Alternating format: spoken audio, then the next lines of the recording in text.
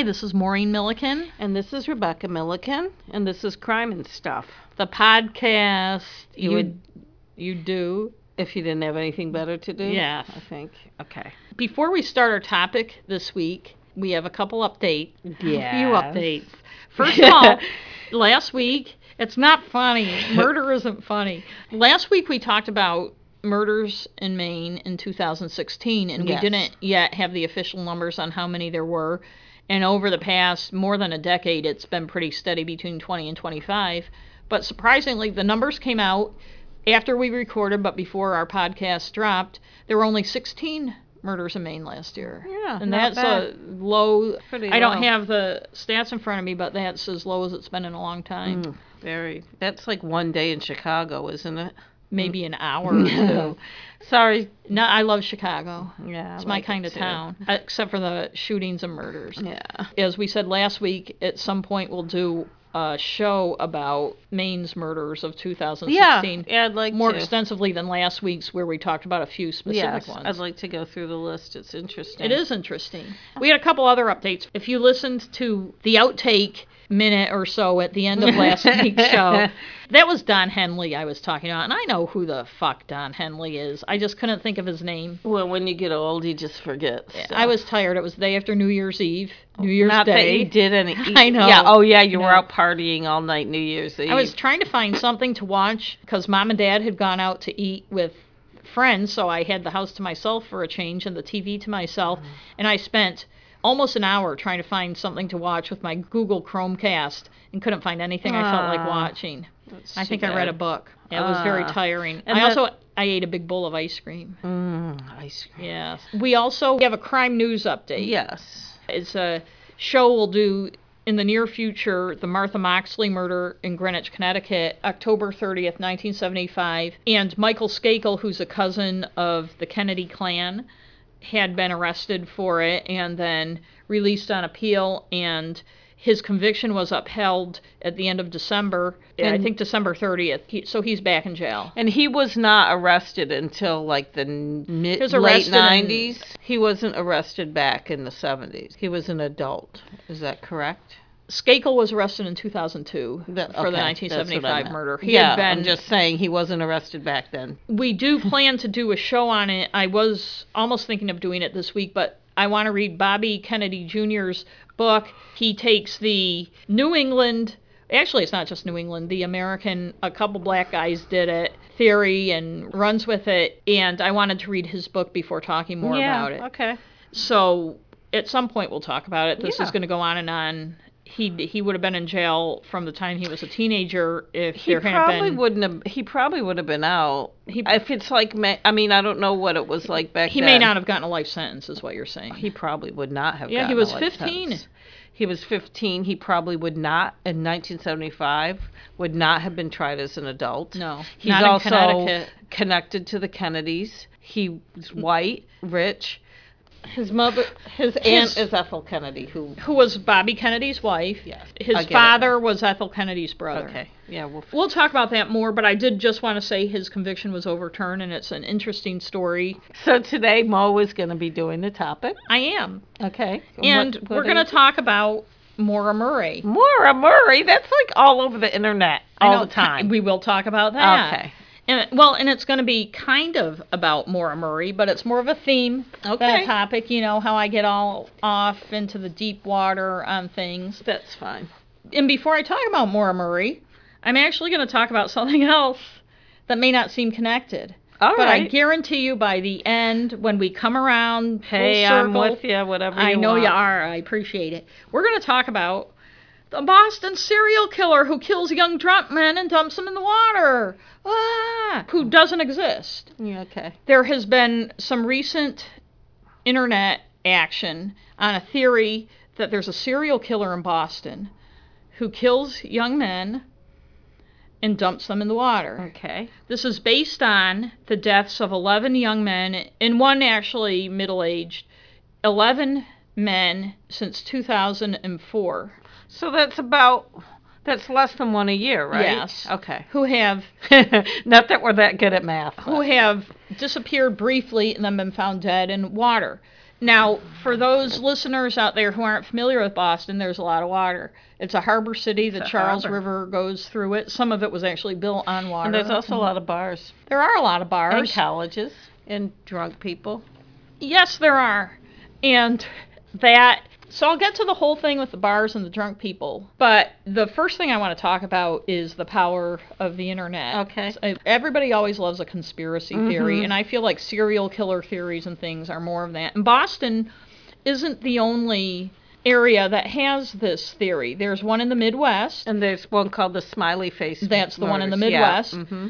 That covers a few states, and according to a blog, Bloomhouse, she talks about how there were smiley faces near a lot of these young men in the Midwest found in the water, so detectives determined there was a smiley face serial killer. And, of course, they have a photo of a smiley face that looks exactly like the ones that are on the Mentalist. Now, I don't know on this blog if that photo is one of the smiley faces from these murders, or if they just took a smiley face, a graffiti smiley face off the internet, and it happened to be the one. You know how on the Mentalist the eyes were a little I didn't watch the Mentalist that much. Okay. Except for I thought, what's his name is cute. So it's Simon Baker is adorable. And the Asian guy on it is cute too. Oh yeah, Cho. Yeah. I loved him. But both of them. But they're two very handsome men. The woman, what's her name, was too skinny though. She looked like she was going to break in half. But in any case, his wife on the Mentalist, Simon Baker. Oh, that's right. She was killed. Patrick and Chang, yes, okay. by a serial killer who left a smiley face. Oh, that's right. That looked exactly like the one in the photo on this blog. And it's not beyond the realm of possibility that some joker was going around after people were killed and painting smiley faces. Or people, now it's a thing that people are talking about. So people are like, when they're going to do graffiti, it's like, ooh, I think I'll just be a smiley face. Right. And I don't know if that's the smiley face one. In Boston, most of the incidents are drunk young men in bars on nights that were too cold, wandering off, and then being found in water. A couple of them weren't. I won't go into the details of all of them, but to me that doesn't say there's a serial killer. To me that says you have a big city and shit happens. Well, we live in the Portland, Maine area. We both live in South Portland now. And there have been at least in the last couple years, at least 3 that I can think of. Ooh, so there's a serial killer in Portland too, of young men. Young men. Drunk young men. Yeah, drunk young men that have been missing, and they were missing after up. They got, not before they got drunk. Yes, well, they were drunk, and then they were missing. Disappeared, right. In the old port, there are many places where you can just slip off. There's not like fences all around the water. And I want There's piers, you walk down the pier and fall off it. And I want to point out the Boston one in particular, because a friend of mine was telling me about it and saying, oh, you have to read about this. And Cryptid Antiquarian lists the young men who died and details about them. And it also points to similarities, including, it says, the proximities of these establishments is incredible, which is a poorly written sentence, but... Are they talking about the bars? Of the bars in Can't they just say the bars are always all close together? I don't want to get into parsing the grammar of Cryptid Antiquarian, and I'm not picking on him, but or her, but this is the site that people are pointed to talk about this Boston serial killer. And just indulge me for a minute. I'm indulging. If anyone's ever been to Boston, there are a lot of bars, and the proximity is close because Boston is a tiny city. You can walk from Boston College on one side to the North End on the other side in a very short time and not even get tired. You can walk all over Boston. It's just a few miles. So everything's close. Yeah. Cambridge, where MIT... And everything is close. A lot of the people who have disappeared are from out of town. Yeah. And they're not gonna be going to the little local bar on the corner in Brighton or whatever. They're gonna be going to the Bell in Hand, Mary Ann's, which is by BC, the big bar all the kids at BC and everything go to. They're gonna be going to these bars. 3 of the men who disappeared were all from North Carolina. Not disappeared, but fell in the water and died drinking. A couple of them were sailors. I think that people from the South sometimes underestimate winter or even spring in New England, and hypothermia can... Yeah. And when you're drunk, you don't realize. I mean, it actually hastens hypothermia. But it also, you don't feel the cold as much. Right. You can get disoriented very quickly. And one of them, there was a blizzard, and he fell in the water. But the serial killer was out during the blizzard. Yes, he was, because that's when That's you're the going to find a best drunk time. young man wandering aimlessly. Even the other website points out that the Midwestern one, a lot of it happened in college towns. And what do you find in college towns? Young drunk men. Yes, many Yes. scads and scads. That's why I and hang out scads. at college towns as much as I can. So Okay. I'm bringing that up for a reason, because I'm going to circle around, although you can kind of get what the You're going to circle back. Yeah, circle back. I hate shit like that. Yeah. Let's circle back to this later. Circle back. There is a point to this. All right. So keep that all in mind. I've indulged you. File it away, listeners, in your memory banks for a few minutes or a little while we talk about Maura Murray. On February 9th, 2004, Maura Murray, a 22-year-old nursing student at UMass Amherst, which is in the western part of Massachusetts, emailed her professors and work supervisor that she had a death in the family and wouldn't be in class for a few days. Murray, who ran track in high school and had briefly gone to West Point before transferring to UMass, printed out an email to her boyfriend, which reportedly referenced the time he had cheated on her, left it on top of some boxes in her apartment that contained most of her belongings, which apparently had been packed the previous night or that day. This was in the afternoon, about 3 in the afternoon on a Monday. She called a condo rental service in Bartlett, New Hampshire, and Stowe, Vermont. And can you tell me where Bartlett, New Hampshire is? In conjunction with Amherst, or in it's north. Relation, to Amherst. Okay. If you drove north on US 91, okay. Amherst is in the western part of Massachusetts. If you drove north, you would come to the southwestern corner of New Hampshire and Vermont. It's right across the Connecticut River. 91 kind of goes up there. Yes. Okay. And if you kept going, you'd go up about 2/3 of New Hampshire and then kind of go right a little. New Hampshire gets skinnier and skinnier, and Bartlett is it's a nice area in the mountains. I just wanted to know where it was and why. Her family had vacationed there as a kid. They used to go there every year. They rented a condo, and she was very familiar. She used to go hiking with her dad. She had a few sisters. Do they have ski stuff there? Possibly. Okay. I don't know. I'm just curious. It's in the mountains. And this was in February. Okay. And she had also called a place in Stowe, Vermont, which is a ski resort area. I've been to she didn't make accommodations to stay anywhere.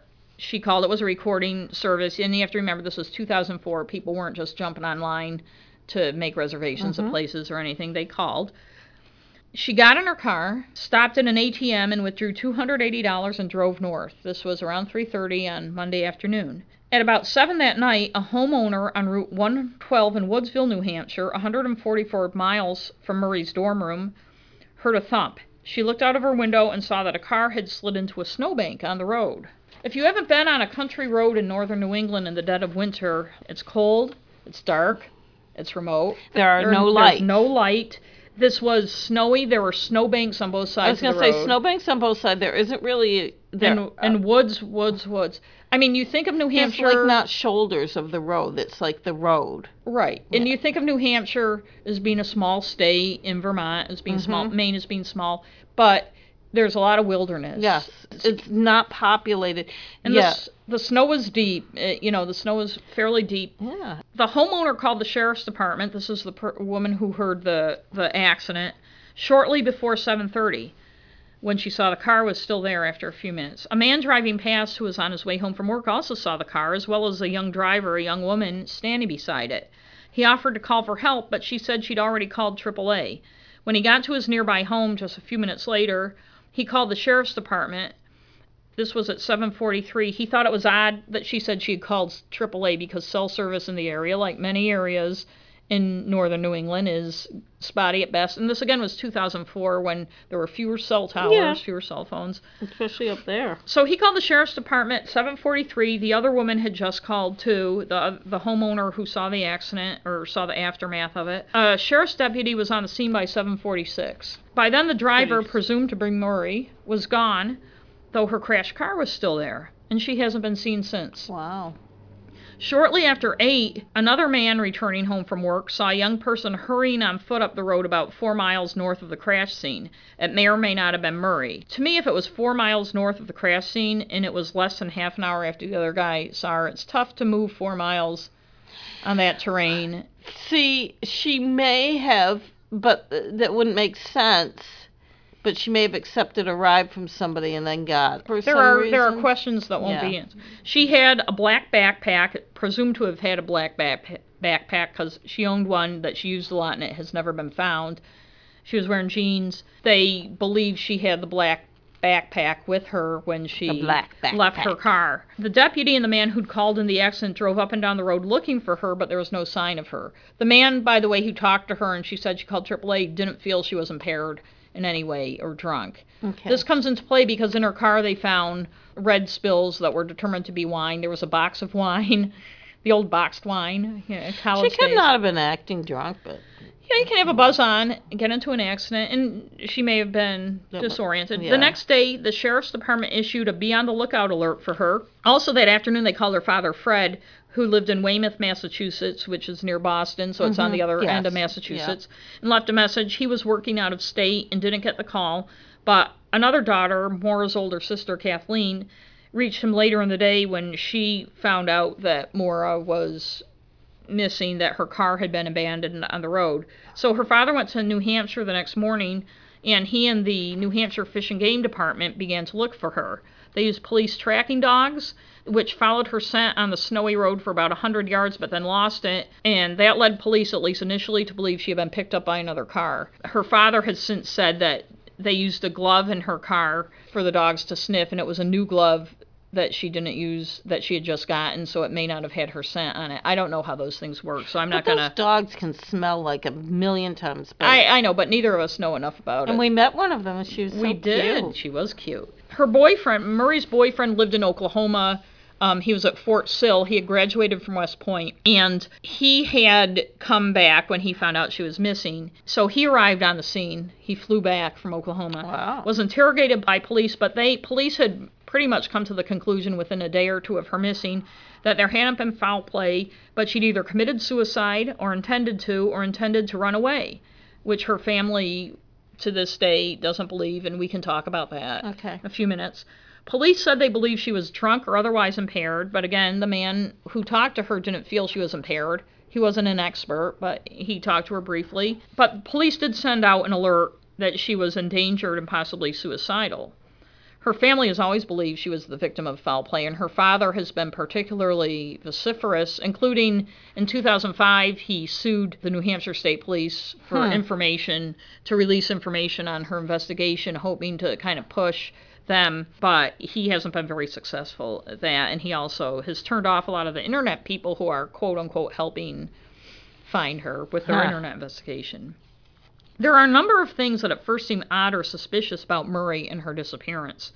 A few months before, she'd been convicted of using someone else's credit card to buy takeout food and was sentenced to probation.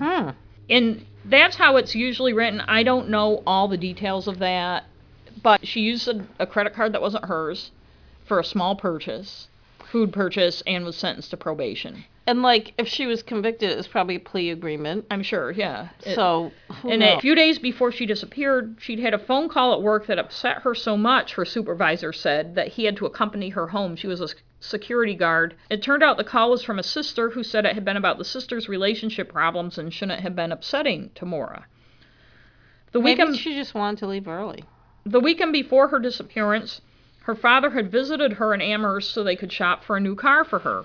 She borrowed his car that Saturday night that he was visiting her. He was staying at a motel to go to a party, and on her way back to his motel, around 2:30 in the morning, crashed it into a guardrail, causing a significant amount of damage. And this was the Saturday before she disappeared, so 2 days before she disappeared. At the crash scene of her crash in New Hampshire, not the father car, a rag was found stuffed in the exhaust of her car. Her father had withdrawn $4,000 from a number of ATMs over the weekend when he had stayed with her. Her boyfriend had turned his phone off on his flight east, and when he turned it back on, there was a voicemail that he said sounded like Maura sobbing. This would have been left after she disappeared because he was coming back east because she had disappeared. Items in her car included spilled wine, a box of wine, a book called Not Without Peril about deaths in New Hampshire's White Mountains. As I said earlier, the black backpack she had with her at the time she disappeared has never been recovered, nor is her cell phone, which hasn't been used since that night. There'd been no death in her family, as she told her professors and supervisor, and she hadn't told anyone in her family she was taking a trip or going anywhere. Her father, however, said she seemed fine before she disappeared, and she had discussed insurance arrangements for getting his car repaired. his insurance covered it, and she said she'd get a copy of the accident report.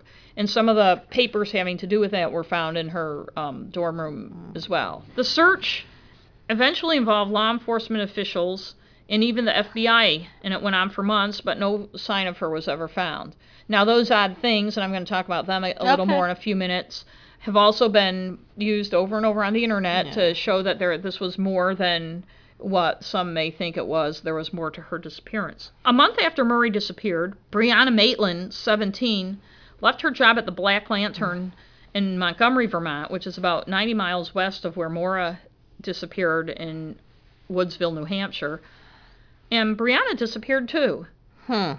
This was about 11:30 at night on a Friday night. Her car was found the next day backed into the side of an abandoned barn about a mile from where she worked, and it had been backed in with enough force it had punched a hole in the side of the barn, and there was some wood on the car. The cop who found the car the next morning, he assumed it was abandoned. Despite the fact 2 of her paychecks uncashed were on the front seat, he had it towed, also despite the fact that in the car were some clothing, makeup, medicine, her contact lenses.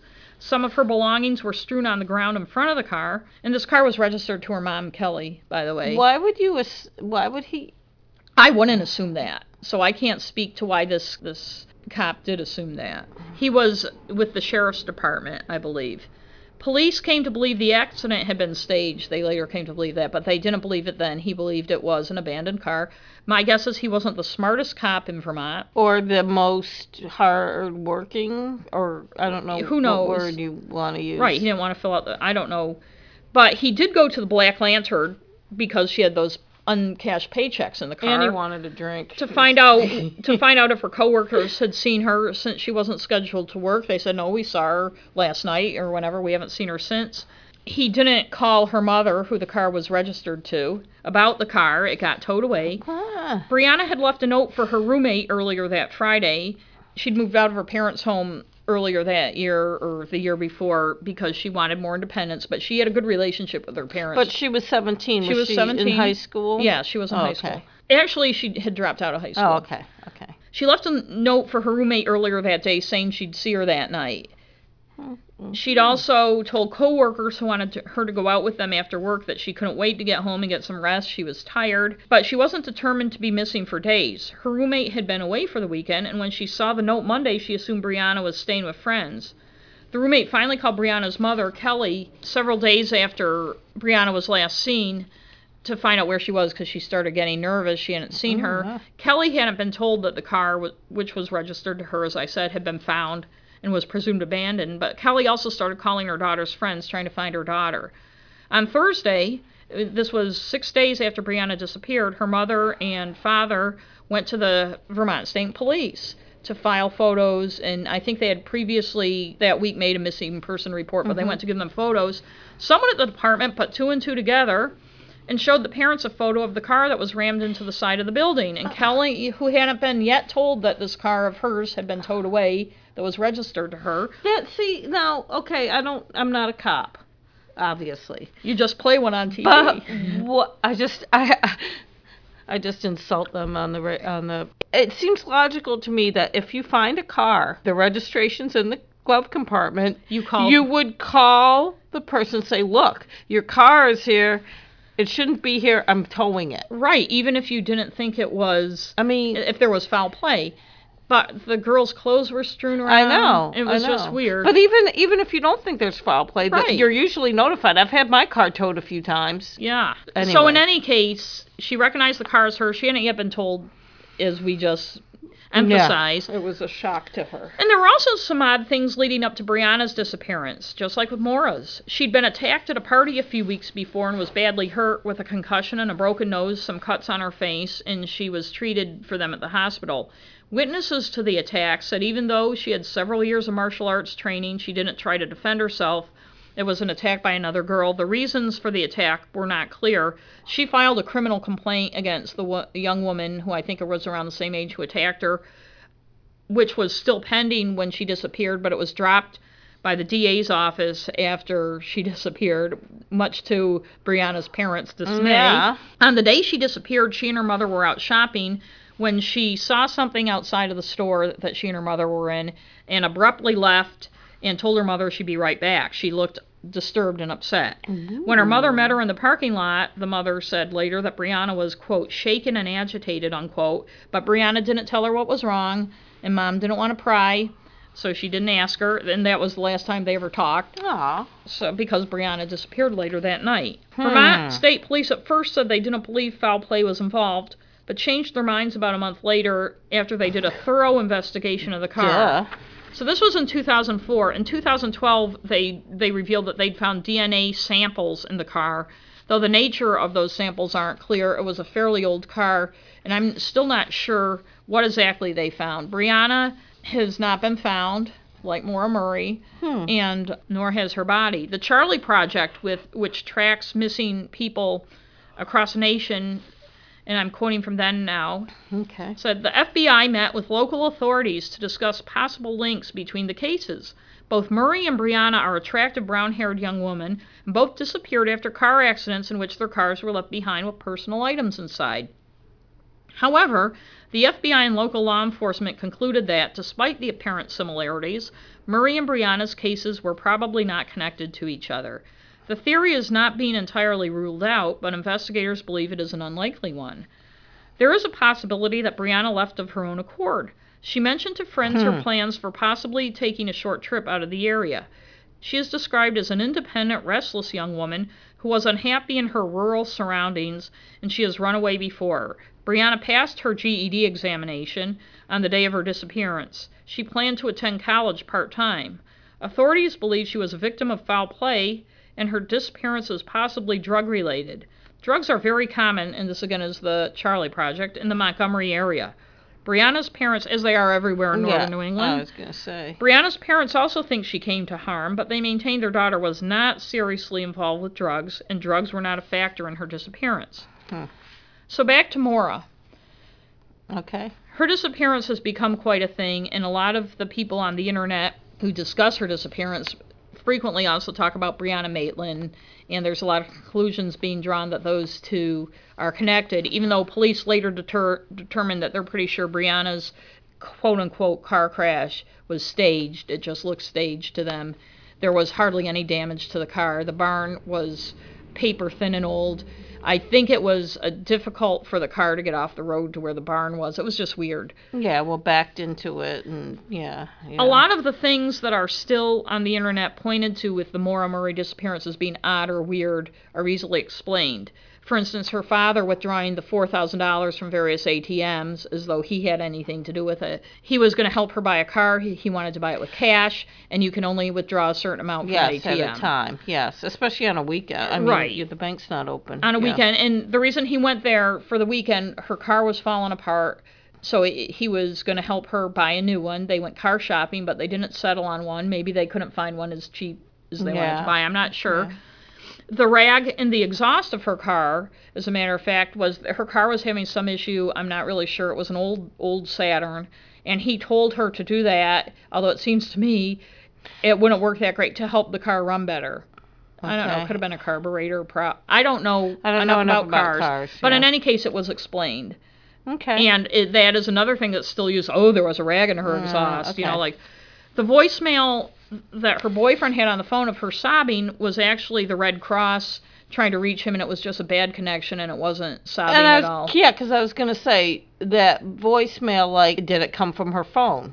Well, this was, again, in 2004. Like a caller or something. Right, yeah, so it was hard to, things weren't the way they are today. Another thing, the email to the professors and her work supervisor saying there was a death in the family when there was no death in the family is also pointed to as very odd. To me, I've known a lot of people, especially that age, and that's the one thing you can tell them at school or at work. That you can leave suddenly. Where you can leave suddenly and people don't question you. We used to joke about it. I can't remember, a place I worked years ago, oh, that's the third time his grandfather's died. Yeah. That type of thing. Yeah. So I don't know why everybody thinks that's so odd. She was 22 years old, It seems reasonable to me that if she, for some reason, wanted to just get away, she was stressed or something, I think I'll go up to Bartlett for a few days. I've been there before. It's a nice, it's a nice relaxing place, whatever. Right. In fact, her father has pointed out many, many times he thinks she was on her way to Bartlett. 112 will get you to Bartlett. Yes. That she was very familiar with the area, that it was a place that she had many fond feelings about. They went as a family every year to camp and that sort of thing. And I agree. I think she was under a tremendous amount of stress. Her boyfriend was in Oklahoma. She was a nursing student, which isn't easy. She may or may not have been drinking. I also heard, and I haven't heard a lot about Maura. I've stayed away from most of the things about her. I know there's a lot of stuff about her on the internet. But I think one of the things I heard that she was having an affair with somebody, or that maybe she and her boyfriend had her boyfriend cheated on her. Yeah, I think she slept with people too. So I don't know. She may maybe have. They she had was a 22-year-old college student. I'm not saying an open relationship, but that's one of the things people talk about. I don't know if it's relevant to anything. I don't know that it is, because here's what I look at it, and this is where this other stuff I talked about comes into play. She was in a stressful situation just being a nursing student. She had some things that would probably cause her more stress. She wrecked her dad's car. Her boyfriend was in Oklahoma. She was probably worried about whatever he was up to, whether he was up to anything or not.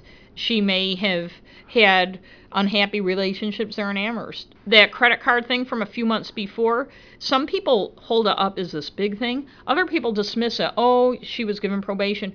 I would think if you're 22 years old, especially if you're looking to graduating from college and getting a job, even though the internet wasn't as big, you would be concerned about that. Or you would just feel like, here's a girl who was a track star in high school who went to West Point. She left West Point, I'm not sure why, and went to UMass instead.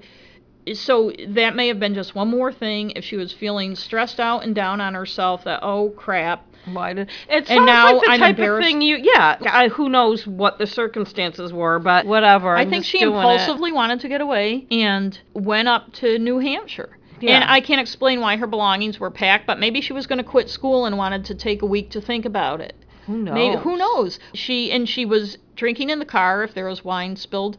Not beyond the realm of possibility, and not that odd for someone her age. Or just someone who's stressed out. The thing is, her age, that's when mental health issues come to the fore. If she had some undiagnosed issue, she might have been freaking out about something. She takes off, she's drinking, self-medicating. Right, but let's just say even if she didn't have a mental health issue, let's say she was just stressed out, she was worried about her boyfriend or obsessing. School was rough. She had some setbacks. She'd wrecked her dad's car to the tune of $10,000, and he wasn't a rich guy, and his insurance was going to cover it, but she was probably upset about that or embarrassed.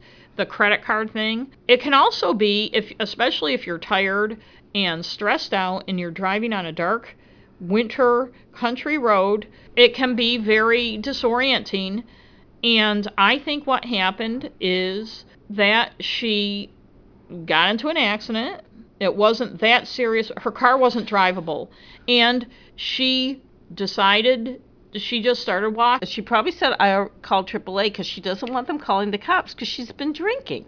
And she wrecked her dad's car coming back from a party 2 days before. Yeah. And she probably didn't want to piss her dad off. She was embarrassed. And she didn't want to talk to the cops. And I don't believe... Until she's sober. And I have no way of knowing what was going on in her head. I don't know if she was suicidal or not. But I can see not being suicidal, but just saying, I'm just going to start walking. Yeah. And maybe she hitchhiked and the wrong person picked her up.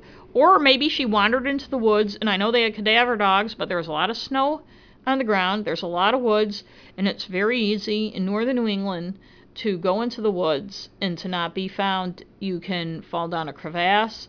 You can... all sorts of things can happen to you, and who knows how far she wandered, who knows what direction she wandered in, and it's not like there's a lot of houses around. There's a lot of times they are looking and looking and looking for somebody, and then when the person's finally found, which I'm surprised she hasn't been found, but it's kind of an unpopulated area, but someone's body will be found years later. And right. Well, not their body. I mean, their remains.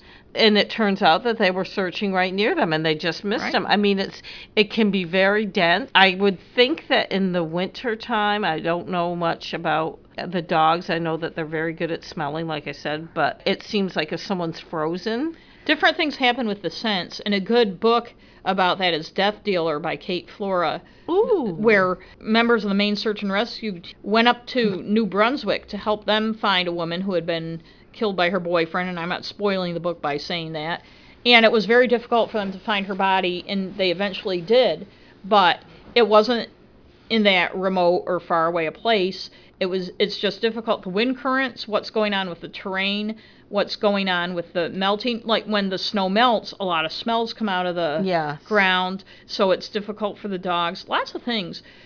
But the big thing about Maura Murray and Brianna Maitland and the guys in Boston and the smiley face guys is that you can take almost anything and make a big deal about it. And the internet loves that. It can become a thing, and it's almost like the snowball effect. And when you look at the real facts in the Maura Murray case, there's nothing really that's been learned in the past 12 years that wasn't known in a few months after she disappeared. You know, we talked about the JonBenet Ramsey documentaries and how that A&E one a couple weeks ago kind of was rehashing things that have been discounted years and years before. And looking at websites and other things about the Maura Murray, there's some very good comprehensive websites. There are some that are just bull. There's way too much about her for a case that doesn't have a lot of new interesting aspects on the internet. But there are a lot of times when these quote-unquote mysterious things are brought up as it's obviously something happened to her when they're explained. And I don't think a lot of her behavior, well, it wasn't the way you'd want your 22-year-old daughter to behave or you'd want to behave when you were 22. It doesn't mean it's that unnatural or odd. Or that it shows that there's something nefarious going on. Right. I mean, if you took any given day, like say I disappeared tonight on the way home, you could look at my day and be like, oh, well, she did this. Right. Why did she go to the store and buy cat litter? Oh, maybe it was to do, who knows? Right. And so I guess I shouldn't have sent you those texts that said, I will kill you. I'm watching you. Right. Boy, if something something happened to one of us and somebody read our texts, can you see that on like 48 hours? I think what's worse is if they read, like, how now they go on your computer and read your Google searches. Oh, I know, especially because I'm a mystery novelist. You should see the things. With our podcast now, some of the things I look up, it's like... Yeah, that's right, the podcast. That's why we're looking up how to kill your sister with nobody noticed. The thing about the Boston serial killer of the young men, it reminds me of that old thing we used to do when we were kids, the Lincoln and Johnson similarities. Oh, Lincoln had a secretary named Johnson, and Johnson had a secretary named Lincoln. You can do that with almost anything. You can do it. Or the 6 Degrees of Kevin Bacon. I don't think it's that odd, for instance, in Boston, that young men who have been drinking in bars and were either kicked out of the bar, went outside to have a cigarette, or went outside for whatever stumbled reason. Out drunkenly. Most of these were in cold weather, ended up in the Charles River or Boston Harbor because it's all around you, and they're drunk, and they don't have their coat on, and it's cold out. And there are other young men on that list of 11, these 11 mysterious deaths since 2004. Yeah, bad shit happens to people, but it's separate bad shit. Just like Brianna Maitland and Maura Murray, despite the similarities, the very superficial. Killer that throws someone in the water. And one of the theories is, and this makes me laugh a little because it would be a good book for somebody to write or a TV show, maybe a movie, but it just seems a little silly, is that it's a young woman, damsel in distress thing, luring them, because who else would lure these young men? For instance, one of the guys was a recent transplant to Boston. This may have been one of the North Carolina guys who had met on a leave in Boston. He had met a young woman, and he ended up moving here to live with her, and he hadn't been living here for very long, and he went to a Bruins game at the Garden with a friend. He had a few beers at the Bruins game, I don't know how many. He decided he was tired from work and wanted to leave. His buddy stayed at the game. He went outside, and texted or called his girlfriend and said, "Can you come pick me up?" And she said, "Where are you?" He said, 99 Nashua Street, which is around the block from Boston Garden. She was very close, or around the block or whatever, and when she got there, he wasn't there. She drove around looking for him, couldn't find him, and he ended up being found dead in the water. And it's like, oh, what would have happened to this guy? Well, it was cold out. He was from away. Boston Garden, and I say Boston Garden, it's probably now TD North Garden, the TD new Bank North, TD whatever they call it, the new building. But in any case, it's not in a dangerous part of Boston, but it's not in a nice leafy suburb either. No. It's urban. You're right by the north end highway, and it's weird. There's a lot of people around, a lot going on. There's a lot of people who hang around during sports events at the Garden. There's pickpockets. It's not like you're in some really crime-ridden, horrible place. Yeah. Boston's not that dangerous a city, but it is a city, and you have to look out for people, and people have a way of knowing who vulnerable people are. And I'm not saying this kid's disappearance and death is easily explained, and there's a couple others that are not easily explained because they weren't people who were necessarily putting themselves in harm's way, but shit happens to people. And I'm wondering how many young women, women don't tend to get drunk and wander off without their coats on and fall in the water as much as fellas. But like, I've been places where, not as much now, but when I was younger, either concert or someplace where you see. I remember once I was at a concert with some friends. We were in the parking lot, and this super drunk young guy, came up and was talking to us, and we were okay with him. But then he stumbled off. He was looking for his car. He was looking for his friend, something. We just briefly said something like, he's in trouble, or he's wicked drunk. Right. Something bad is going to happen. Something bad could happen. And I've been to, and you've been to, we've been to concerts in Boston, sporting events, parties. You couldn't go down there without seeing really, really drunk college age or guys in their 20s. I told my friend who first turned me on to the Boston serial killer, I would need more evidence to ever think that there was... You're just taking something that's fairly common, and it's not like 11 guys in a month died that way. Or even a year. Over a span of 12 years. And it is a common thing. Like I said, I could think of... 3 in Portland. Yeah, and Portland's a lot smaller city than Boston. And it doesn't have the Charles River going through it. It doesn't, but it is a peninsula, and there are many, many bars in a concentrated area, as and the Atlantic the Uber Ocean. driver knows, and there's lots of drunk, stumbly people. A lot of the bars are right on the wharves. And it's a cool thing. It was when we were younger, and it still is now, for it to be friggin' 10 degrees out or 10 below, and the guy is still going to go outside without his coat on or in shorts. Yep. And, people love to wear shorts in the winter. I know. Look how cool I am. Well, hello, hypothermia. I know. Well, that's the thing. I was just thinking that when I was younger, and when I used to go out drinking in bars, and nowadays you go outside to have a cigarette, you can't smoke in the bar. But I remember being at places where I had to, I don't know why I was going outside, but it would be like 6 degrees out, and I didn't have my coat on, but I had to go outside for something, and you just go out, and you don't feel, if you're really drunk, and one of the things about feel it. And hypothermia can happen a lot faster than people think it can, and you become disoriented. Yeah. And you don't make good decisions, you don't know where you're going, you don't... And it's very easy, like the big pier, the Main State Pier in Portland is just like a big, you could walk right off the end, it looks like a big street. It's paved or something, and you just walk in. It's just got a couple of those things that stick up. I don't know what you call them. They're not pilings, but that type of thing. They're just like logs sticking up. Yeah, or logs. Or whatever. And I think they are pilings. But you just like walk right up. Any of those So you get kind of what my point is. That it's not, to me it's nothing. Like I said, if it was 11 in a month, you'd be like, okay, something's going on. And that's my point about Maura Murray. And one of the reasons I was going to do the topic on Maura Murray is the anniversary of her disappearance is coming up, and her name just keeps constantly coming up. If you Google missing woman New Hampshire, or missing woman, or missing woman New England. She comes up more than anyone else. She comes up more than anyone else because this whole internet phenomena has been built up. There's a podcast about her disappearance. There's a lot of blogs about it. There are books about it. And I think it's the mysterious circumstances surrounding her But disappearance. it's the type of thing that it's not necessarily mysterious, but one person's like, wow, have you noticed this? And then, oh my goodness. And then it kind of just builds on it itself. becomes a thing. whatever today's. But remember how we were talking earlier? Yes. And you brought up Pamela Webb? Yes, except I thought it was more recent. Oh, well, I might have been confusing her with someone else. But one of the points you were, and you kind of wonder as far as Brianna Maitland goes, who also has weird circumstances that aren't that weird.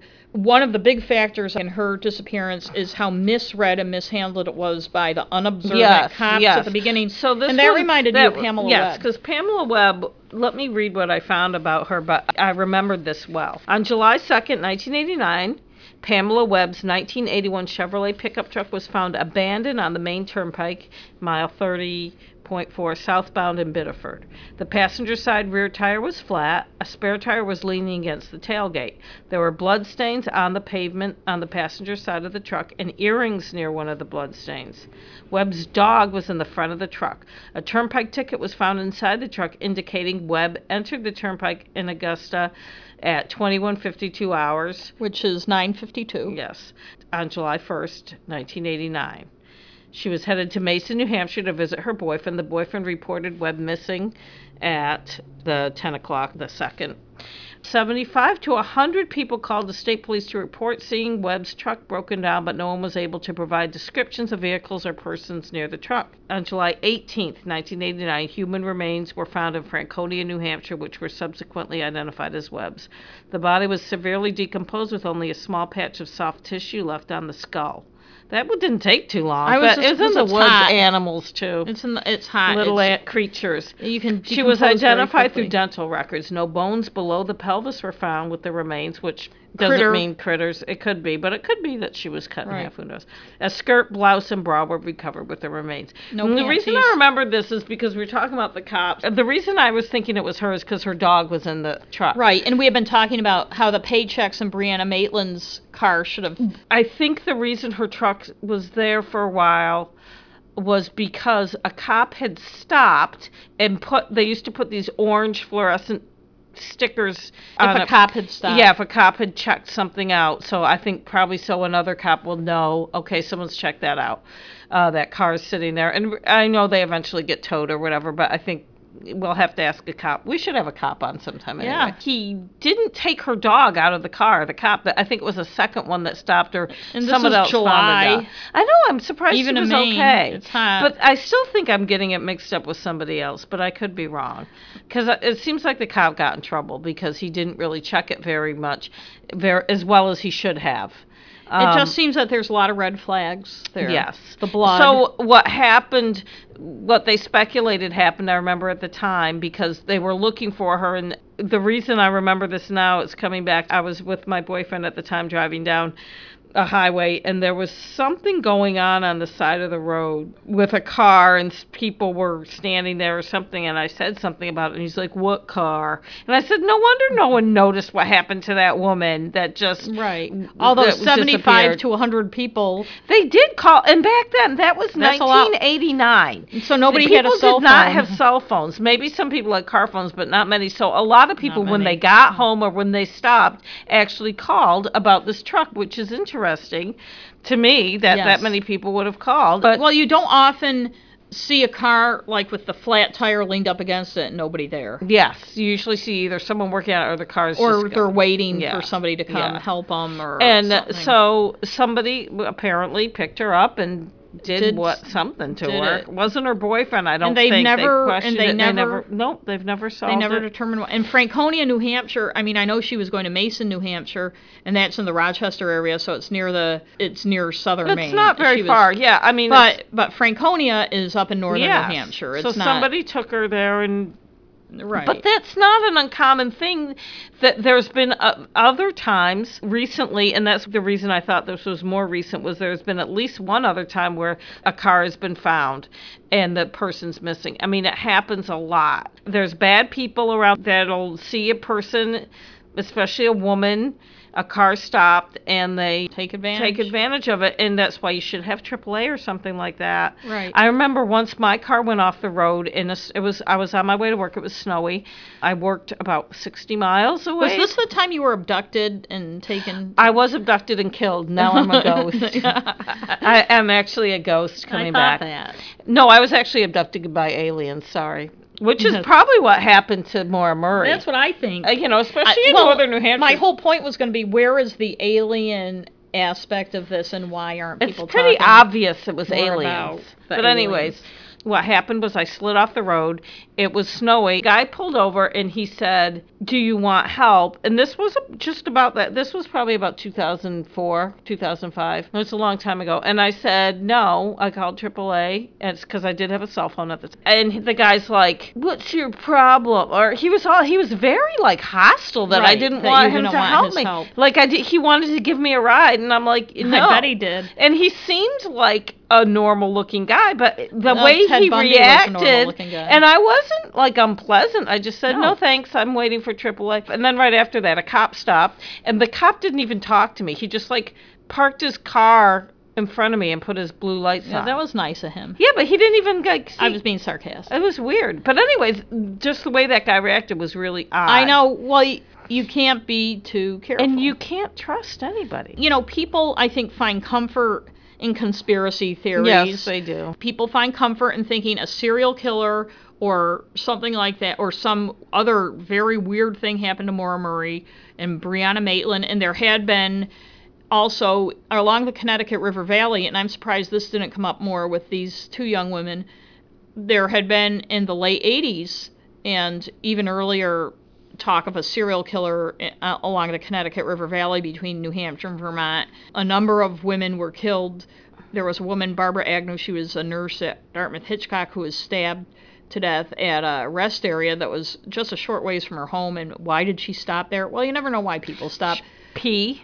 And there were even some suspects. But I think the bigger thing is there aren't as many serial killers out there as people think there are. As much as most of us really aren't in danger of coming to harm from a stranger, and we talked last week about you're more in danger, especially in Maine, of coming to being married to someone, or the fact is that there are bad people out there who do bad things to people, or there are people, possibly Maura Murray made some bad decisions in bad weather. These boys or young men in Boston made some bad decisions, some of them. When a lot of people die or disappear under similar circumstances, it doesn't mean that there's one bad guy out there doing it. It means you have to watch out for those circumstances and maybe not do, and I'm not blaming the victim, but I am saying that particularly with the disappearance of young women, I think of the podcast Missing and Murdered that focuses on the murder of Alberta Williams, who's a young Indigenous woman in Canada. But on that podcast, they discuss the fact that there are thousands of unsolved disappearances and murders of Canada's Indigenous women. They make up about 3% of the population, but a huge percent of the missing and murdered people in the country. And there's not one guy out there killing thousands of... Well, it's just like in our country. It's the sex workers, it's the vulnerable people that aren't connected with their family anymore. Or the young woman or older woman who's I don't want to say the wrong place at the wrong time, because that puts some of the blame on them, but who is in a vulnerable position, even like if you're broken down by the side of the road. Or that's an opportunity. A lot of these crimes are crimes of opportunity. Some scumbag is like, ooh. Right, like the young woman in August in Massachusetts who was out running on a Sunday afternoon. Yeah. And disappeared, and they found her body. She was murdered. She wasn't doing anything that all of us haven't done. I even have run in the past. It was Sunday afternoon in August in a bucolic, rural Massachusetts small town. Oh, it can't happen here, small town. Well, if the wrong asshole happens to be driving by you at the wrong time, And when you think about it, when you're out for a walk, I go walking, I don't go running, but you don't have much stuff on you. You're kind of like, not skimpily dressed, but you don't have all your stuff with you. You don't have your purse, you don't have anything. You're just like kind of the basics. I got shorts and a singlet on or whatever, and you're vulnerable. You are. You might have earphones or something. You're in a zone. You're in a zone, and you're not fully dressed. Not that I'm not saying that's how they dress, but I'm just saying that makes you a little more vulnerable. It does. You're just out there by yourself.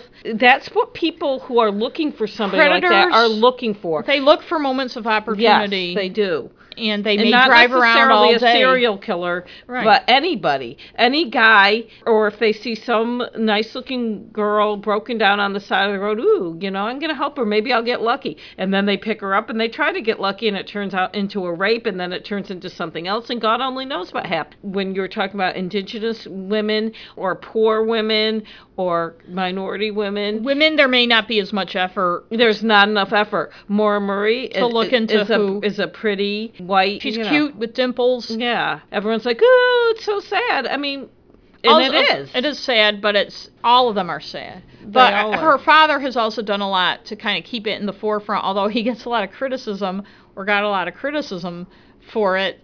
He wanted his daughter's disappearance solved, and I don't blame him. But on the other hand, I don't think the families are always the best judge of whether somebody took off or not. And I'm not saying she took off and she's living high off the hog somewhere.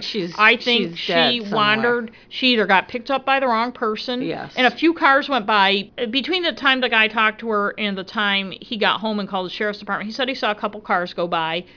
It's not busy like the traffic you may hear going by our studio here at Think Tank. It's in the course of 15 minutes, 2 or 3 cars may go by. And she may have stepped off the road at a place where the snowbanks weren't that high to get out of the way of traffic, because there's really not a good place to walk. It could be that she got hit and somebody put her body, she accidentally got hit. And the guy said, oh shit, I've been drinking, and put her body and drove it up to the woods. It could have been anything. It's not even though she didn't do this, but I'm thinking with other people, like if you get in an accident, I read somewhere that it's not uncommon for somebody when they've been in an accident to take off because they're freaked out. It's almost like they're disoriented, which she didn't do, obviously. But she was. I think she was really stressed out by. And I also think that the reason she didn't want to hang around her car was because if the cops showed up and she had been drinking. Yep.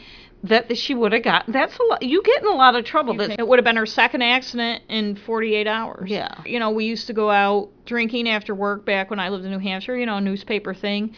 And on the drive home, it was about 3 a.m, I hit a deer. And I was driving a little Honda Civic hatchback at the time. That was the 24 hours where I hit 3 animals in 24 hours. God. But in any case, I hit a deer. Killer. And I was driving from Manchester to Goffstown on what's called Goffstown Back Road. And it's not remote, but it's dark. There isn't a lot of traffic at 3 a.m. There are rural parts like what you'd call New England suburban. There's trees and woods and farmish. And woodsy, the deer had actually, there was a cemetery and it had jumped over the fence in the cemetery and kind of landed on the front of my car and took off. And I got out of the car and decided I was going to wait. This was before cell phones. It was in the late 80s sometime. And then I thought, I'm nuts to wait by the side of the road. Not because I was afraid the wrong person would come by. And I was in my late 20s. And my bigger concern was I've been, I got out of work at 11:30, whenever. And I had been in a bar for a couple hours. And I'm like, holy shit. And .8. If I'm waiting for a cop to come by, I'm a sitting duck, so I drove home. I actually hit a raccoon. As I got into Goffstown Village where I lived. It was under a street light. Aww. And I thought it was just a dead animal. I just thought it was a cat, so I ran it over. No, I thought it was a dead animal, and then I realized as I approached it was licking its paw, but it was too late. And then the next day on the way to work, I hit a chicken. Jesus. It was the 24 hours of death. Fuck. I know, because my car was still driving. So that was my topic for today, and it was kind of a wide-ranging. It was more of a philosophical discussion. Well, it's interesting that the internet, what it's done. It has. Any little, like you said, any little thing can become this big thing. And people start talking about it, and you go on Reddit or wherever, and it's just like, oh, well, this, and then I heard this, and it's just like... And people take fiction as fact. There are things that are... People just pull stuff out of their ass, and then other people just copy and paste. And there are things that are discredited that people don't pick up on and keep repeating. One of the things when I was a newspaper editor that used to bother me was when something that was either false or had been corrected was just constantly repeated, not only in stories from the publication I might have been working for, but other publications would pick it up. So the same false information or misleading information or out-of-date information would get repeated over and over because people are just going on the internet and picking up the same information and not checking to see if it's been. The internet just makes things and that even happens. Worse. People read a blog and they take it as fact. And the fake news thing has been in the news a lot lately. But there's always been fake news. There's always been fake news. Tabloids. People are willing to believe all sorts of shit. I remember Weekly World News with the alien. I remember the alien. The photos. The alien with the shaking Bill Clinton's hand because the alien was coming to Earth to help Bill Clinton, I don't know, find world peace or something. Well, they didn't do a very good job of it, did they? Well, I don't know if Bill listened to the alien. No, he probably didn't. So that was this week's topic. Very interesting, and I'm going to be doing the next one. Don't spoil it. I won't spoil it. But you know what it's time for now, and he's been waiting for a long time because we've been rambling on. Nichols. Ask a Lawyer with Matt Nichols from Come Nichols on over, Matt. And he's not going to talk about aliens. Okay. I wonder if he would defend an alien. He probably would if the alien had some money. Yes. Oh, we shouldn't say it. The alien needs its constitutional rights. And here's Matt. We have Matt Nichols from Nichols and Churchill in Portland here with us. Today we're going to talk about the CSI effect. I think everybody by now knows what that is, but how have shows like CSI and other Law and Order and other procedural police and court procedural shows on TV changed the way lawyers work? Has it changed the way they try cases, and has it changed the way juries behave and the way they even select juries and that type of thing? I think the biggest effect has been on jurors, and the CSI effect, in quotations, has been attributed to or ascribed to the behavior of jurors. That is, they want to see scientific evidence. And I'll include in the CSI effect video, because we have videos everywhere. When you see stuff on TV, they'll often show what doesn't even seem to be sometimes a really remarkable case, but they'll show a robbery of a 7-Eleven, and they'll have the whole video. Right. It's very effective. It's been effective since the beginning of time, which was not... I started practicing law and trying cases shortly after that. But way before video. Sure, there was a time when I started when the most high-tech thing we had in the courtroom was a flip chart. And we would have expert witnesses and lawyers draw things with our magic markers, our great big toxic Sharpies, and hope that the court officers opened the windows to ventilate the participants. To now these extremely elaborate PowerPoint presentations where you can do remarkable things to they do, like, cartoon type of things with. Well, some are not.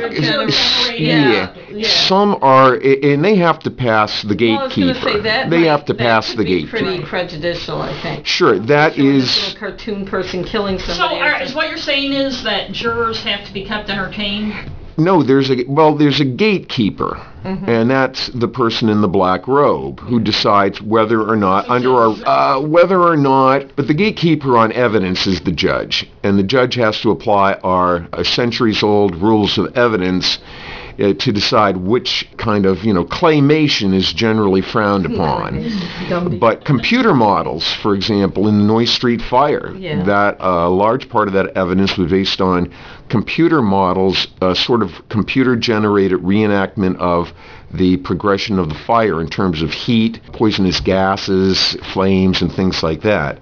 So jurors do want to see scientific evidence, and prosecutors, initially, in my experience, prosecutors were the ones complaining about it the most, saying, for God's sakes, what happened in the days when we could just have, three honest witnesses get on the stand, hold up their right hand, take an oath, tell the truth, appear credible. They're wrong, so. Well, appear credible and tell the truth. We're so cynical here. I know. Yeah, that's what, we had centuries of trials were based on that. Now people will say, well, how can they convict that guy without any evidence?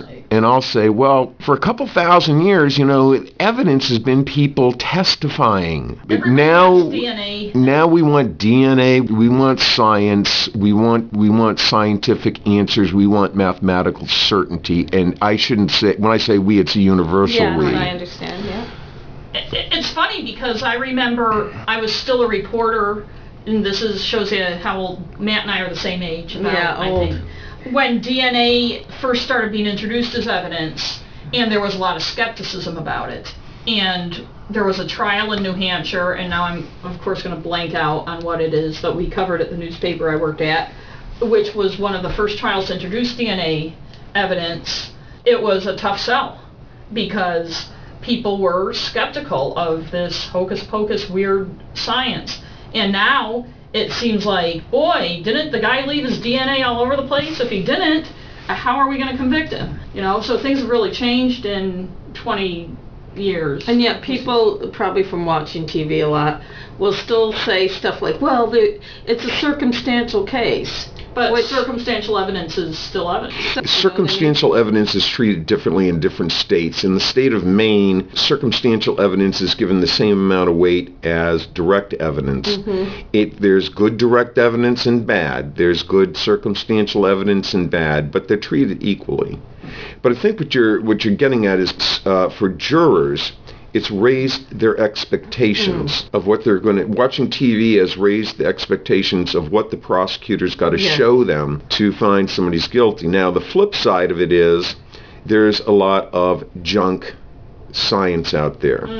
There's a lot of fudging and a lot of there's some outright dishonesty, but there's an awful lot of fudging. I guess if we were going on a continuum of veracity, we would say truthful testimony straight down the line. Then we would say there's advocacy. Then we would say fudging. And then we would say outright lying. Yeah. Now, and do you find like they get expert witnesses? I'm thinking of things like blood spatter, hair evidence. Are you seeing a lot of junk science from like expert so-called witnesses? Junk science, twisting of science, fudging, and taking certain scientific data, I should say data, 3 years of Latin in high school. Cherry picking. There's a skewing of the evidence. There's also just plain junk science. And then again, there are assertions made by expert witnesses in certain cases that just don't pass the milk through the nose test to the person who understands what it is they're talking about. And jurors are the most susceptible victims to that because they sort of trust these people as expert witnesses to tell them the truth. I think as a juror, you're sitting there, or you should be, saying, each person I'm listening to is sworn to tell the truth, so I'm going to, at least this is how I would operate, I'm going to go from the supposition that they're telling me the truth. And then I think it's funny when they have expert witnesses on either side who have a completely different reading of the blood spatter or the person's psychiatric evaluation or... Well, remember that expert witnesses are allowed to do something that lay witnesses, for the most part, are not allowed to do. We're all allowed to give opinions. If it's 98 degrees outside and humid, you're allowed to say, in my opinion, it was hot out. Yeah. But when we get to areas of specialized skill, training, and education, those areas, opinions in those areas are reserved for people who qualify as expert witnesses. So they are generally framing their responses in the context of, in my opinion, this is a good blood test or a reliable blood test. Mm-hmm. And then the other side is allowed to call an expert to say, in my opinion, based on X, Y, and Z, this is not a reliable blood test. And they do have to base it on something. Yes. They usually can back up their argument somehow, but then again, a lot of times the jury doesn't have the knowledge to know whether what they're using as basis for their opinion, whether that's valid or not. But that's part of the skill. That's where part of the skill of the attorney comes into play, because if the attorney doesn't understand the substance of what the experts are talking about, then that attorney's side has no chance. Well, thanks, Matt. That's probably a topic we could discuss for hours and hours. So maybe we'll revisit it sometime with from a different angle. But thanks for being here. Thank you for having me. We'll see you next week. Okay. Hey, you know what we're going to talk about for today's recommendations? Okay. What? We're going to talk about cop shows from our younger days that we loved and why we love them. I made myself a note. And what influence. I made myself many notes. Wow, you do have a lot of notes Well, there. I kept thinking about shows, and I came up with so many, and I was like, was that all I watched? I did too. I mean, we did watch a lot of TV. We watched a lot of TV. And it's funny when you only get in 3 channels. I know, and we watched TV constantly. I think cop shows had a big influence on us, more than, say, the Beverly Hillbillies did. Yes. Or any other shows we made, The Partridge Family, The Brady Bunch. The Brady Bunch. We did watch if we're talking about a certain era. But yes, cop shows. I think of the 70s and the 60s, late 60s. I will say, too, that as a mystery writer, that's where the kind of germination of my mystery writing first started, if you want to say germination. Is that a thing, germination? You're the editor. Yeah, that's true. And writer. I would go to bed at night and kind of rewrite the show, and I'd write myself into it, of course. Oh, yes. But some of the characters, I think the police chief character in my books had his... Is he like chief on the Mod Squad? No, yeah, like Tig Andrews, Adam Greer. Actually, I think there's a lot of Pete from the Mod Squad. Pete. Because... He's dreamy. He was dreamy. Link was my favorite, though. Link was always let me talk favorite. about the Mod Squad for a minute, then. Okay. Because there are shows, especially later, as I became a teenager and then a young adult, that I thought were great, that had a lot of influence on TV and how cop shows developed, and a lot of influence on the way I looked at storytelling and that type of thing. Police Story, which Joseph Wambaugh was a producer of, and I went through a huge Joseph Wambaugh phase. I loved Joseph Wambaugh, too. When I was a teenager, I read all his books. In late teens, even early 20s, I read a lot of his books, too. And if you're not familiar with who he is, check out his books, because they're The Onion Field. The Secrets of Harry Bright was one that... Yes, he wrote lots of cop books, and I used to like him. I don't like cop books as much as I used to. I don't either. I used to love... I get tired. He's a wonderful writer. I get tired regardless of what the subject So matter. that one, Hill Street Blues, which I watched a little of recently and found very dated. It's very dated, and so is Police Story. In the Mod Squad would be dated, too. It is, but I can still watch it. First of all, I hadn't seen it for years and years and years, and this was before streaming, and I found because I just had this craving for it, and I was in love with that show, in love with it. It was on from 1968 to 73, from when I was 7 to when I was 12. Yeah, but then they also had reruns in the afternoons. A lot. Yes, I found, and this was way back, I mean, not way back, but maybe about 10 years ago. It's amazing how much stuff has changed with video in 10 years. I found a pirated DVD collection. I can't remember where I found it, if it was on eBay or somewhere, of all 5 seasons. And I put that first disc in and heard that theme music. And let's stop. I'm going to play some of the theme music now.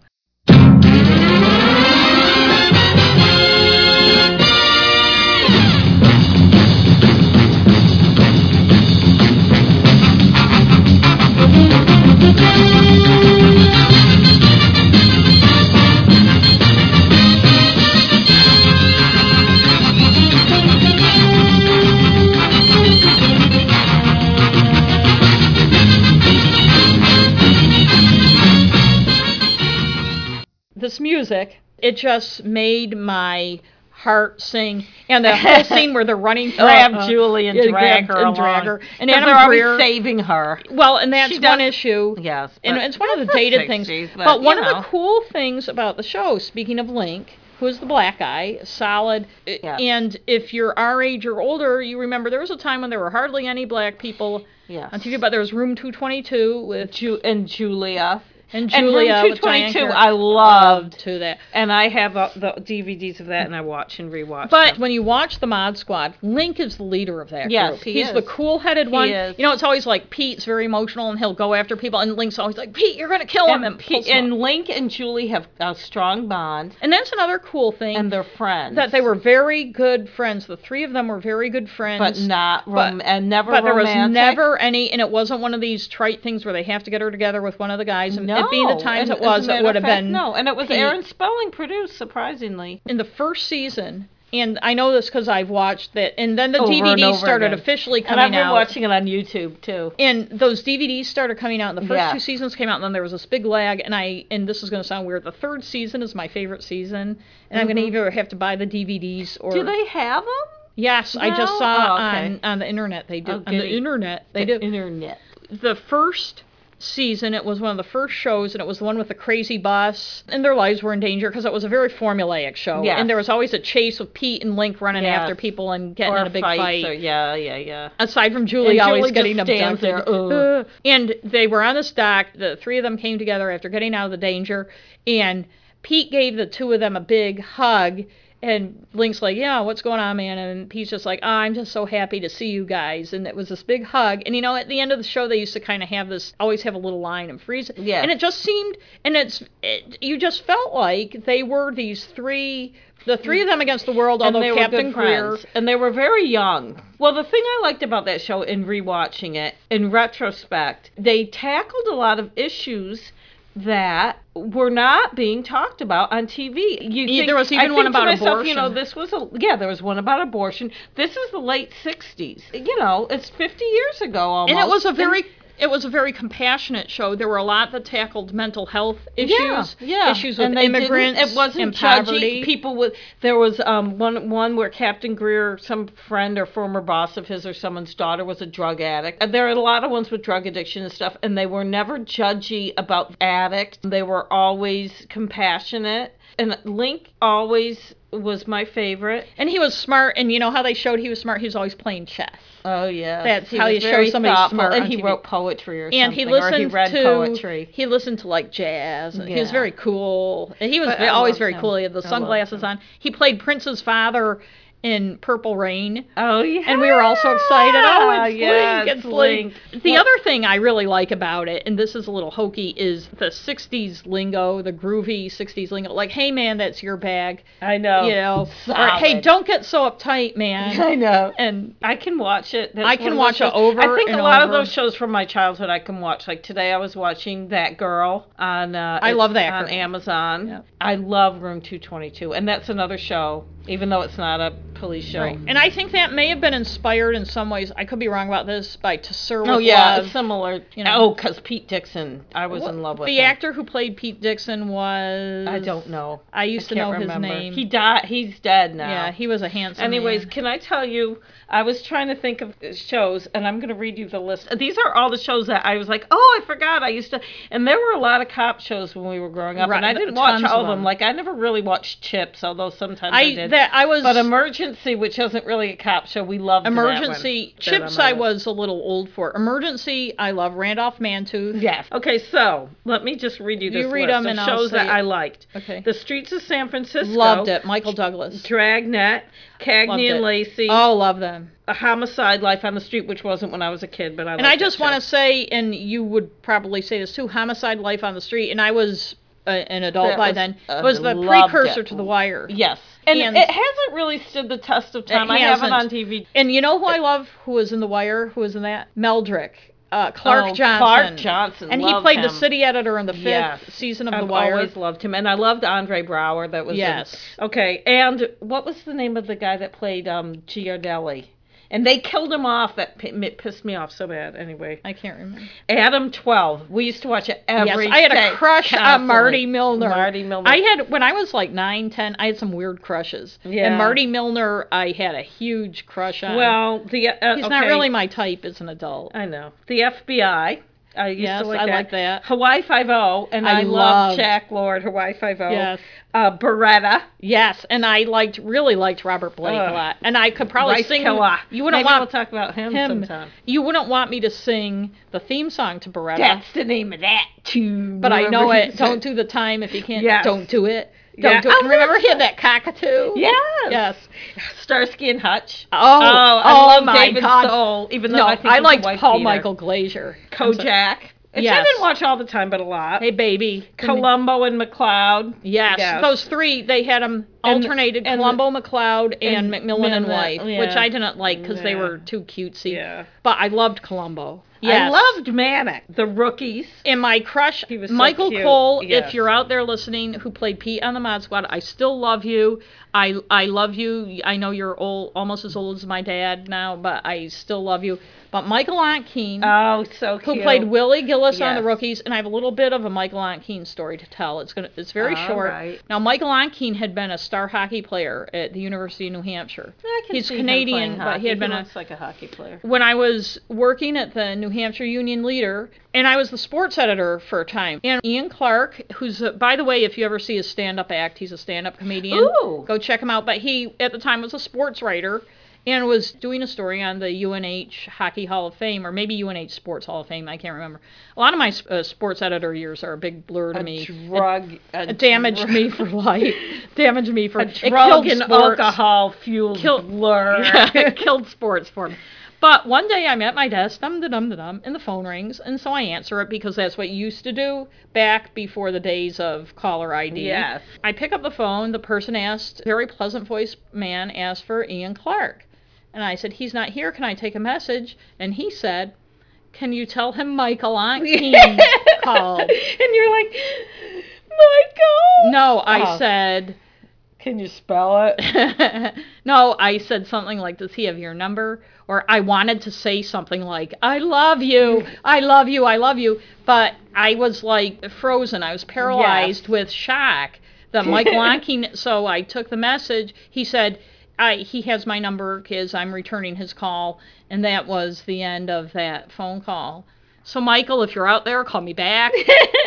Although I don't want Michael Ontkeen and Michael Cole to get into this they might fight over you. I'm 55 and I'm not. I I'll don't look take the way. whoever loses. But I would say Michael Ontkeen is like a crush I had at 10. He was so cute. Who still holds up, and he was so like sweet and vulnerable on The Rookies. I know. If it were now, if I were watching it now, I'd want to slap him around. But at the time, when you're 10, it's like you just want to. My help. So you gave me a few years ago DVDs of like the first season of Police Story and Hill Street Blues. When we first watched them, that they was were a different cutting time. edge, and they were. But now, especially as a very ardent feminist, they drive me up the wall. There was a police story all about this police woman was starting, and she had to wear this stupid uniform, of course, with a skirt. And I noticed on Hill Street Blues, like Betty Thomas is the actress. Right. I can't remember. I can't remember the name of her character. But she wore a skirt half the time. And it's like, how the frig are you supposed to be a police officer wearing a skirt and nylons? The thing is storytelling on TV has changed a lot over the decades. And when we were watching those shows, they were cutting edge. And I think we were feminists back then. But I've always been a feminist. A feminist in the 70s is a lot different. We've come a long way. Baby. Although not as far as we need. But that said, that things like, go back to the Mod Squad about Julie always being abducted and in danger and having to be rescued by the guys. When I was a child, that was frustrating to me. Yes. And I'm like, stupid Julie. Julie. When they had I was a little fight, jealous. she would just like stand there back. and go, oh. But I noticed in the 5th season, it was like maybe the last show, when I was watching it on this pirated DVD thing, there was something going on, their usual fight chase thing, and she got in their car, it was a Pontiac, then it wasn't the old Woody station wagon. They got rid of that one. And it went over a cliff. Oh, that's right. Very sad. Uh-huh. But she was actually doing some cool shit in that car. Yeah. And I'm like, oh, finally, on the last season of the series, on the last show of the series, Julie gets to do something. Yeah, I know. And I'm how sure cool, it was frustrating for her. It was probably, and it was maybe frustrating for the fellas too. Yeah. Why can't Julie help out? And there was a stretch where she just wasn't around. And I read a few years ago Peggy Lipton's autobiography, and she was having some weird affairs. She had a really weird one with Sammy Davis Jr., who was on the show a couple times. No, it wasn't an affair. Oh, she had a weird liaison. Well, yeah, he and wanted another one it, with she didn't. But she also was going out, or married Quincy Jones. Yes. And they had Rashida Jones, who is the wonderful actress who was on The Office. But she had some weird shit going on in her life and wasn't always available in the last couple seasons to be on the show. And I have to tell you, like, even in rewatching it now in my later years, I love Julie. I do. But, oh, good, now Pete and Link can just go out there and do their thing without having her be all in the way. Yes, and it wasn't her fault. She loved those guys, and they loved her. They were nice, yes. But it was a friendship love that in some ways is deeper than romantic. On the DVDs, they have interviews with them, and she mentioned, or might have been in her book, but I remember the show that Link kisses her on the cheek or something. Apparently they got tons and tons. And I think there was a lot of talk about it before they had him do that. What do you mean? In the show, should we even do this? Oh, I see. Should we allow this, a black man to kiss a white woman? Well, it didn't go over well. And they got hate mail. Good, though. But that's what has to happen for things to change. I mean, I think it's hard for some people to imagine, and we're certainly not where we need to be with how women are treated, or obviously with race relations. But it has changed a lot. I think it's hard for people who are younger to maybe imagine how divided things were back then. And you watch that show now, and you think, oh, how quaint, or how cute. Oh, it's so funny, they're hippie-ish. Yes, but at the time, it was That's how things accurate. And it was fairly... Not accurate, but that's how people were. And it was actually not cutting... I don't want to keep saying cutting edge, but it broke some barriers. Yes, it did. The fact that Link, when you watch it, nobody comes out and says it, but he's the leader of that group. Julie's the girl, so she can't be the leader. Also, she was the youngest. She was in her late teens. Yeah. And Pete is just a little too emotional and needs to be reeled in. He's always flying off the handle. Getting upset, getting emotionally involved in things, and he had a lot of anger issues. Yes, he did, because he was an angry rich boy. And one thing that always disappointed me is it started out where he was estranged from his parents and he had big issues. And Link, he wasn't a side character. No, he wasn't a sidekick. He was not the moral core of the group. They were all pretty moral, but he was the intellectual core and leader of the group. Yes. He was the one that the other two looked to. The other two were kind of lost souls, and they looked to for help and guidance. And Captain Greer was kind of their father figure. But there was a couple times there was one time he had to punch Captain Greer. And it was up to Link to deal with Captain Greer. Yes. And then there were other things, like there was one where they got into this plane crash with some other people. Yes, I remember that one. And Link had to, operate on this guy or whatever. That's right. And, they could have chosen Pete to do that. Yes. They could have chosen, but Link did it because he was the cool cat. Anytime that something heavy lifting had to be done, it was Link, not Pete. Pete was always just... Yeah, well, come on. But Pete was he had a lot of heart. It was very caring and compassionate. He was very caring, but he was very passionate. He was very passionate. Yes. And that was, I would say, the Mod Squad is my number one all time. And I'm not talking about The Wire and all this kind of stuff, but I'm talking about the emotional part of my cop shows is the Mod Squad. That movie, for those people listening who think when we talk about the Mod Squad, we're talking about the 1999 movie with Claire Danes, Giovanni Ribisi. Oh, Jesus, I never saw that. It sucked. It's a piece of shit. And it's not our Mod Squad. It was a show in a certain time and place that was of the time and place. It was of the time and place, yes, definitely. And so it's getting late. Yes, it's past. We have to work tomorrow. Yeah, we do have to work tomorrow. Oh, that clock. It's hard to believe, even though we're doing this, that we still have to work. I know. But you can check us out more on crimeandstuffonline.com. Yes. You can donate if you want to help us get some better equipment. Yeah. But we can maybe get a second microphone. And you can follow us on Twitter at Crime and Stuff.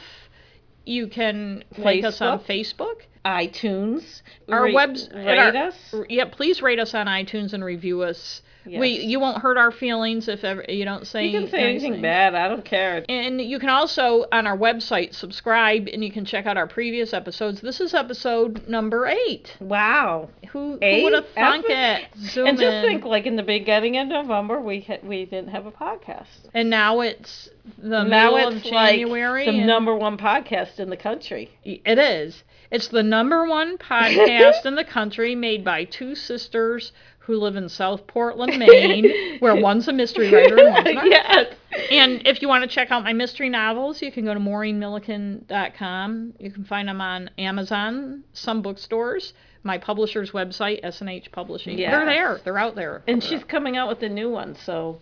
I am writing a third. It's a series, and I am writing the third one when I'm not podcasting or working or... she's got to work on it. Doing other stuff. Well, until next time. Until next time. What? I don't know. We don't have a catchphrase. See, you guys, we don't have a catchphrase. But we can do a kind of a Mod Squad type one. Hey man, just hey, don't be uptight. Don't be uptight, man. Solid. That name always reminds me there used to be a girl on Zoom named Maura. Do a Zoom dude. I've known lots of Mauras. Anyway, go on. I know it's not the same one. No, it's not. Maybe it's her. It's not, though, because she'd be older than us. Maura Murray? No, Maura from Zoom.